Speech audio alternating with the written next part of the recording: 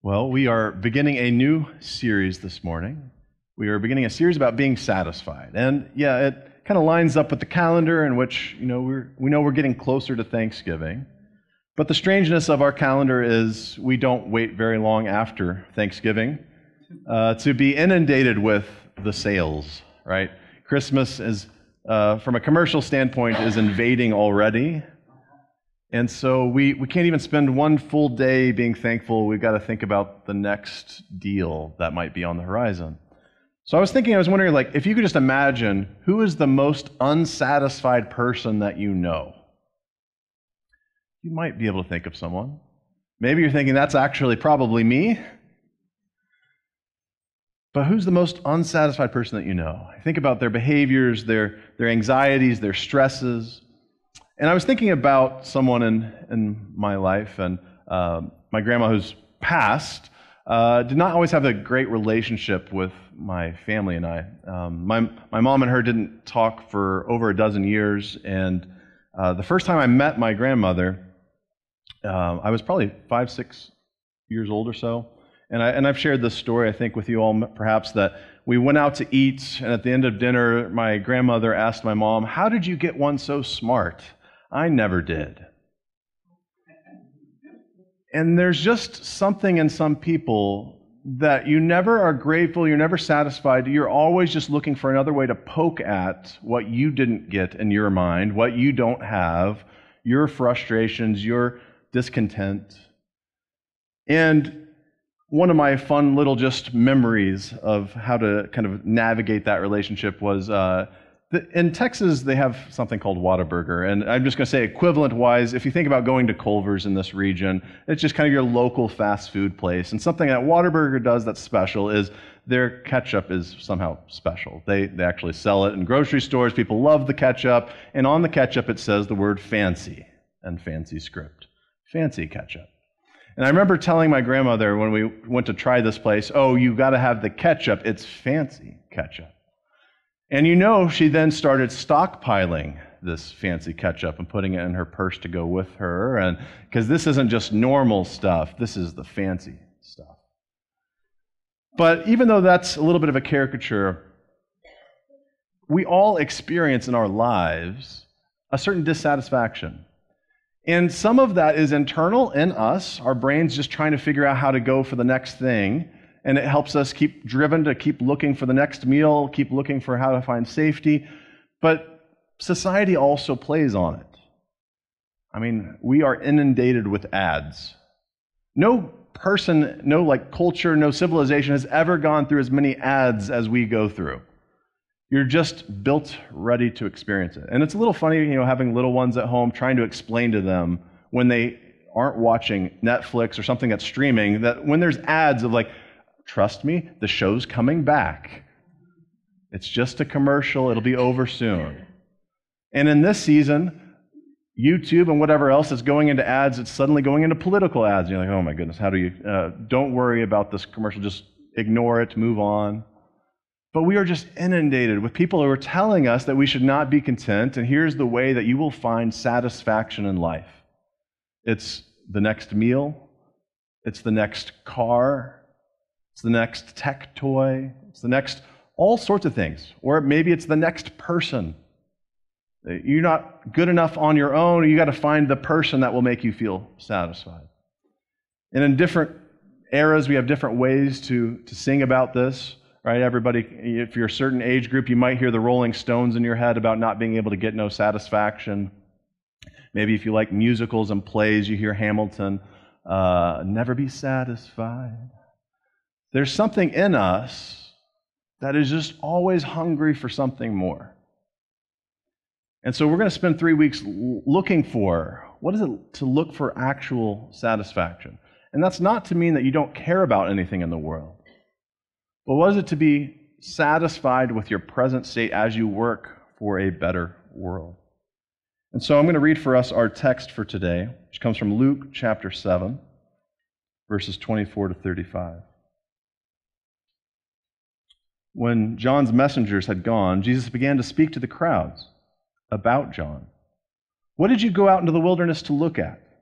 A reed shaken by the wind? What then did you go out to see? Someone dressed in soft robes? Look, those who put on fine clothing and live in luxury are in royal places. What then did you go out to see? A prophet? Yes, I tell you, and more than a prophet, this is the one whom it is written about. See, I am sending my messenger ahead of you who will prepare your way before you. I tell you, among those born of women, no one is greater than John. Yet the least in the kingdom of God is greater than he. And all the people who heard this, including the tax collectors, acknowledged the justice of God because they had been baptized with John's baptism. But by refusing to be baptized by him, the Pharisees and the lawyers rejected God's purposes for themselves. To what then will I compare people of this generation? And what are they like? They are like children sitting in the marketplace and calling to one another, "We played the flute for you, and you did not dance. We wailed, and you did not weep. For John the Baptist has come eating no bread and drinking no wine, and you say he has a demon. And the Son of Man has come eating and drinking, and you say, look, a glutton and a drunkard, a friend of tax collectors and sinners. Nevertheless, wisdom is vindicated by all of her children." The word of the Lord. I love this story because Jesus is being honest and laying everything on the table. There's a lot of things that these kind of assumptions people have, these things that are going on in their heart and their mind, that he's like, okay, I'm going to name them out loud. You guys aren't satisfied. Let's talk about it. And so John the Baptist had just had messengers come through, and he's like, okay, let's talk about John the Baptist. And there's a lot of people who went out into the wilderness to find some purpose and meaning, and you went out to John the Baptist. But why did you go out there? And he calls out, you don't go out to the wilderness if you want the life of luxury. If you want soft robes, if you want amazing luxury in life, you just don't go to the wilderness. That's not what happens in the wilderness. John is out in the wilderness living a different way. So why did you go out there? It wasn't for comfort. You were looking for something. What were you looking for? And each of us get invited into this text by wondering, okay, what am I looking for? I could be anywhere right now. What is it I'm desiring? What is it that God has got in front of me that I'm longing for? What am I here for? And so Jesus is like, hey, you didn't go to the wilderness for luxury. You went there because you wanted to see a prophet. How many of us, we just want to see, God, there has to be something more. The prophets are the ones who give words to the vision of how God sees the world, not how we typically see the world. God, there's got to be something greater. There's got to be something more. I need something more. Give me a vision of what that looks like. So you went out into the wilderness. You left luxury behind. You wanted to see a prophet. And he came and he proclaimed repentance of leave your old life behind, live into this new kingdom of God. And the people all got baptized. They said, this is for me. I want to be a part of this. Because that vision looked beautiful to them, and they got baptized. And then they went back to wondering, am I satisfied? And so they had that religious moment, that experience. They thought that they'd seen what they needed to. They thought that they did what they needed to, and then they got restless again. And so Jesus invites them to reflect on what is it to seek God's voice in the world. The people in this story get two options. You get a little bit of a binary. Do you want it this way or that way?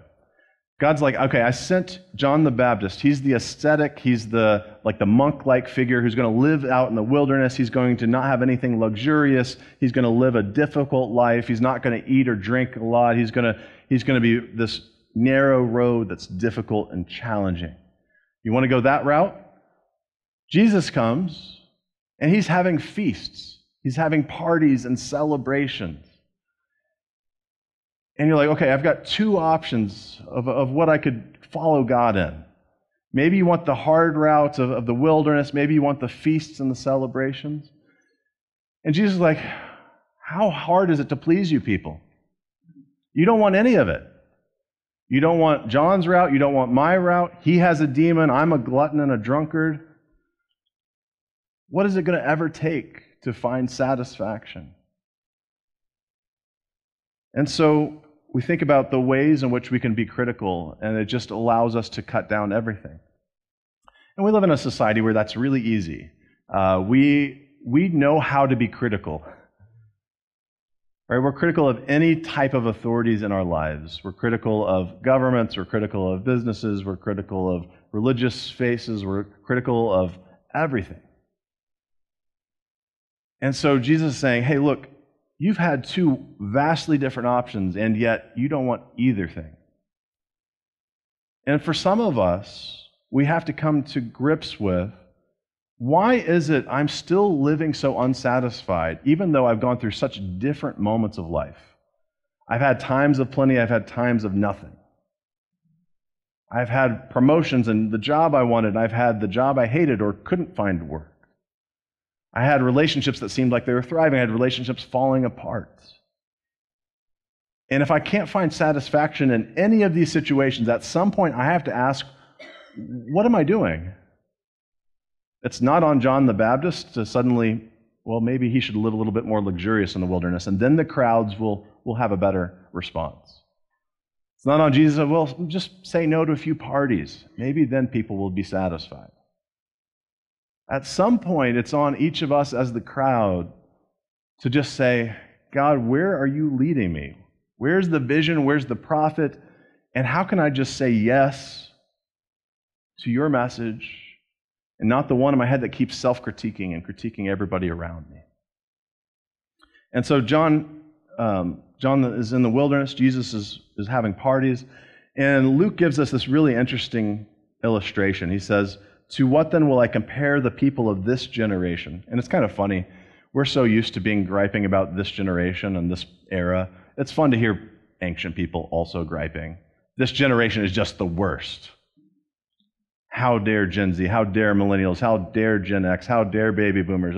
We are just living in a perpetual cycle of everybody saying, now the world's going to end because this generation is just awful. To what can I compare this generation? What are they like? They're like children in the marketplace calling to one another. We played the flute for you and you didn't dance. We wailed and you didn't weep. I think it's meant to give you two images. The playing the flute and dancing of, we threw a wedding feast, or the wailing and weeping, or we threw a funeral. And parents can tell you that taking kids to a wedding or a funeral can be challenging because you're trying to help them know, here's how you should behave in this setting. This is joyous. Don't act like you're so annoyed to wait a few minutes. When is we going to get our food? Are we still going to have to wait here? Can we go home? It's a wedding. Celebrate. When it's a funeral, maybe it's someone who's lived this great long life and we're wanting to celebrate their life, or maybe it's someone who's taken too early and we want to grieve together, but the kid is thinking about, I'd rather be on my iPad right now. Can I get out of here? And that problem is not a this century problem. 2,000 years ago, how do I talk about this generation? Man, we played you the flute, and you didn't want to dance. We wept, and we wept out loud, and you didn't want to grieve with us.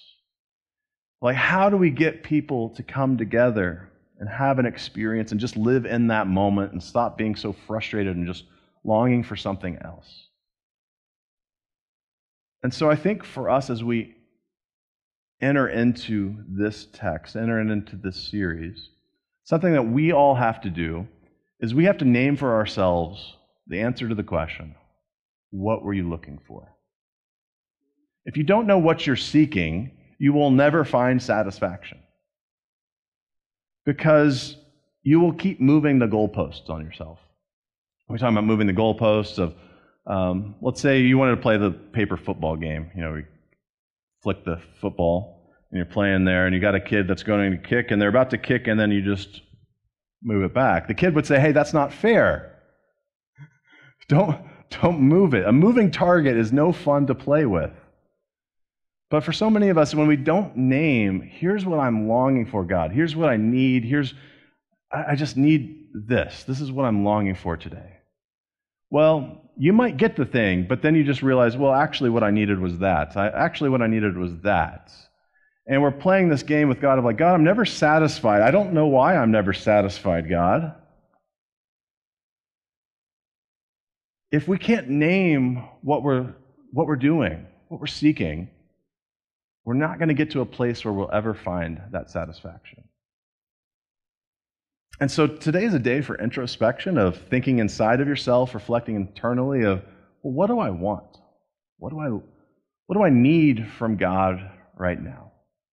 And if you haven't actually just named that in prayer, that's a beautiful place to start, right? I mean, we think about, you know what, I need this thing, but I can't take 5 minutes and pray about it. I can't spend a week where I spend every night thinking about this, praying about it. Or maybe you wake up in the morning, pray about it. For some of us, it's, God, I really need patience. My spirit is just so stirred up that I'm so reactionary. I can't keep myself from just running headfirst into things, and I keep messing things up. God, would you just make me more patient? And I need my spirit to feel a sense of calm. Well, wouldn't it be good to name that out loud to God? And if every morning, every evening, every lunchtime, at moments in your day, you just said, God, help me be more patient today. I need your patience. Fill me with your patience. Wouldn't you find that satisfaction in being a little bit more patient so much faster by naming it and taking the time for that? And so maybe your problem, maybe you find that you're just having a hard time being kind, that you found that you've been a little jagged to people. Like, I didn't mean it that way. I hope they didn't take it that way, but maybe you could have said it a little bit different. Maybe that spirit is kind of anger is coming through. And you say, okay, God, I just need your kindness to grow up inside of me. And if every morning, every evening, you at least took a little bit of time to name that to God, at some point, God will be moving that and growing it in you, and you will be paying enough attention that you will notice when it changes. I love, Luke tells this image of, why did you go out into the desert? And he has the thing about the reed blowing in the wind. And I was just thinking about Western movies, and you got the tumbleweed just kind of blowing by. Like, it's one of those things that it doesn't matter. Who cares if there's a tumbleweed in a Western kind of movie? But yet, that little thing gives you a sense of what kind of story you're in. And there's so many things that are like tumbleweed that they don't really matter, but maybe this thing is just going by you in life and you're not noticing it, but if you were looking for it, you might be thankful. You might say, oh, that helps me know what kind of story I'm living in today. Thank you, God. I would have missed this, but thank you for giving me eyes to see it. And I think about how many of us in this current era, it is so easy post-pandemic. Everybody was unsatisfied. I mean, nobody wants to live in a pandemic. I don't know anybody who's like, oh, thank goodness, the world is shutting down, people are dying, jobs are changing, schools are changing. But everybody was forced to think about, well, what do I want? Think about how many people left jobs, have moved jobs, because they're like, this work does not satisfy what I need in life. Think about how many people switched churches, left churches. Think about how many people just changed relationships. We all have this opportunity in this season. None of us chose this season, but we get to choose what we make of this season. And so it's up to you. What are you going to spend time with God working on being satisfied while working for that better world? Because that's the other side of the story. Jesus and John did not come to say, everybody just be happy as you are. They come proclaiming, the kingdom of God is at hand. The world works one way, God's way works a whole lot differently. And it's so close. You can already start living into it. It's just right there. And so being satisfied doesn't mean that you have to just love the status quo, want it to stay the same way. But what allows you to live into that new reality in a way that that shows who God is, that shows God's love, that shows what life can look like to those around you, so that people around you might say, I want to figure out, what do they have going on in life? How are you so happy? How are you so loving? How are you so gracious? What's different about you? And so Jesus shows up with feasts and parties. And so he's saying, all those people in the world that you think are excluded, that you think God is going to judge and push aside, I want to show you how loving and how amazing God is. Let's throw a party for it. And throwing parties as someone who doesn't seem to have any money is a really interesting adventure. There's a lot of people being willing to throw parties for Jesus, and he didn't have a big business and industry. There's a lot of people saying, I think that there's enough to throw a party today. And so, in this world where there's so many options, you have so many options of entertainment. You can go watch a local play, you can go to a movie theater, you can watch streaming channels, you can read books, you can listen to podcasts. In church world, and religiously, we have so much diversity of options. You want a church that loves only the Word and doesn't like anything artistic? There's church for you. You want a church that's super artistic and paintings and just filled with this beauty? There's a church for you. You want a church that's all about serving people and getting into the community? There's a church for you. If you want a church that's only about just feed me, feed me, feed me, there's a church for you there too. There's all sorts of options in this world. But it's on us. Why are we out in the wilderness? What did you come here for? And so today, may you reflect on what is God calling you into. Is there flute music that's playing and you haven't realized that there's a party? Is there wailing and mourning around you and you haven't realized there's a funeral and people are hurting? But no matter whether it's joy or pain, satisfaction, gratitude, thankfulness comes from being one with God and trusting in the one who gives blessings and grace even when we don't deserve it. And so that's my hope for us today, is that we might reflect and we might have an answer today. Why am I here, God?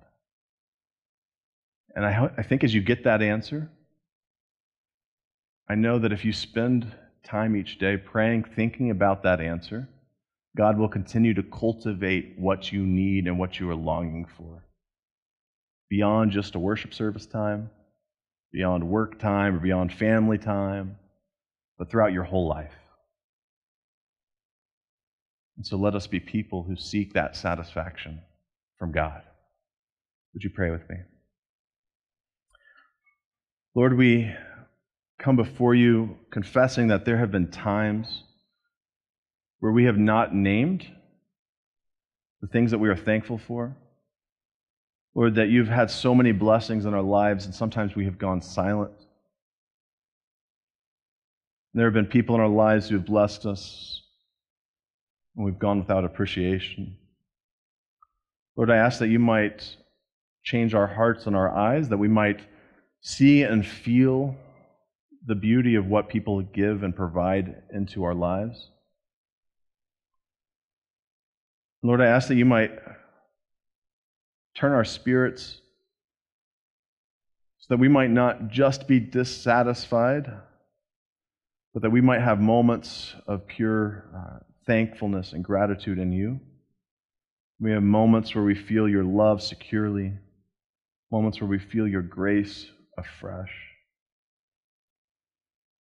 Lord, I ask that anyone who's worshiping with us, if we've been living where we've just been so angry, frustrated, disappointed, that you might turn our spirits towards a spirit of gratitude in what you bring us.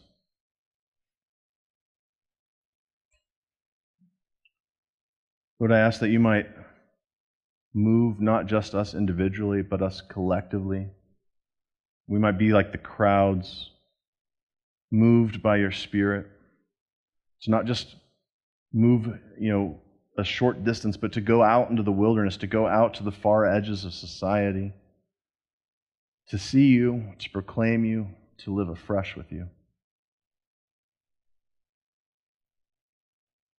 God, move in this community.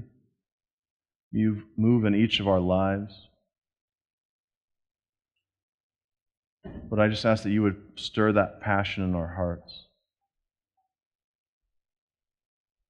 Lord, let today be the first day of a new era, a new season in our lives, a new chapter. One that's not focused on what we don't have, but what we have in you. Lord, it's in your most precious name that we pray. Amen.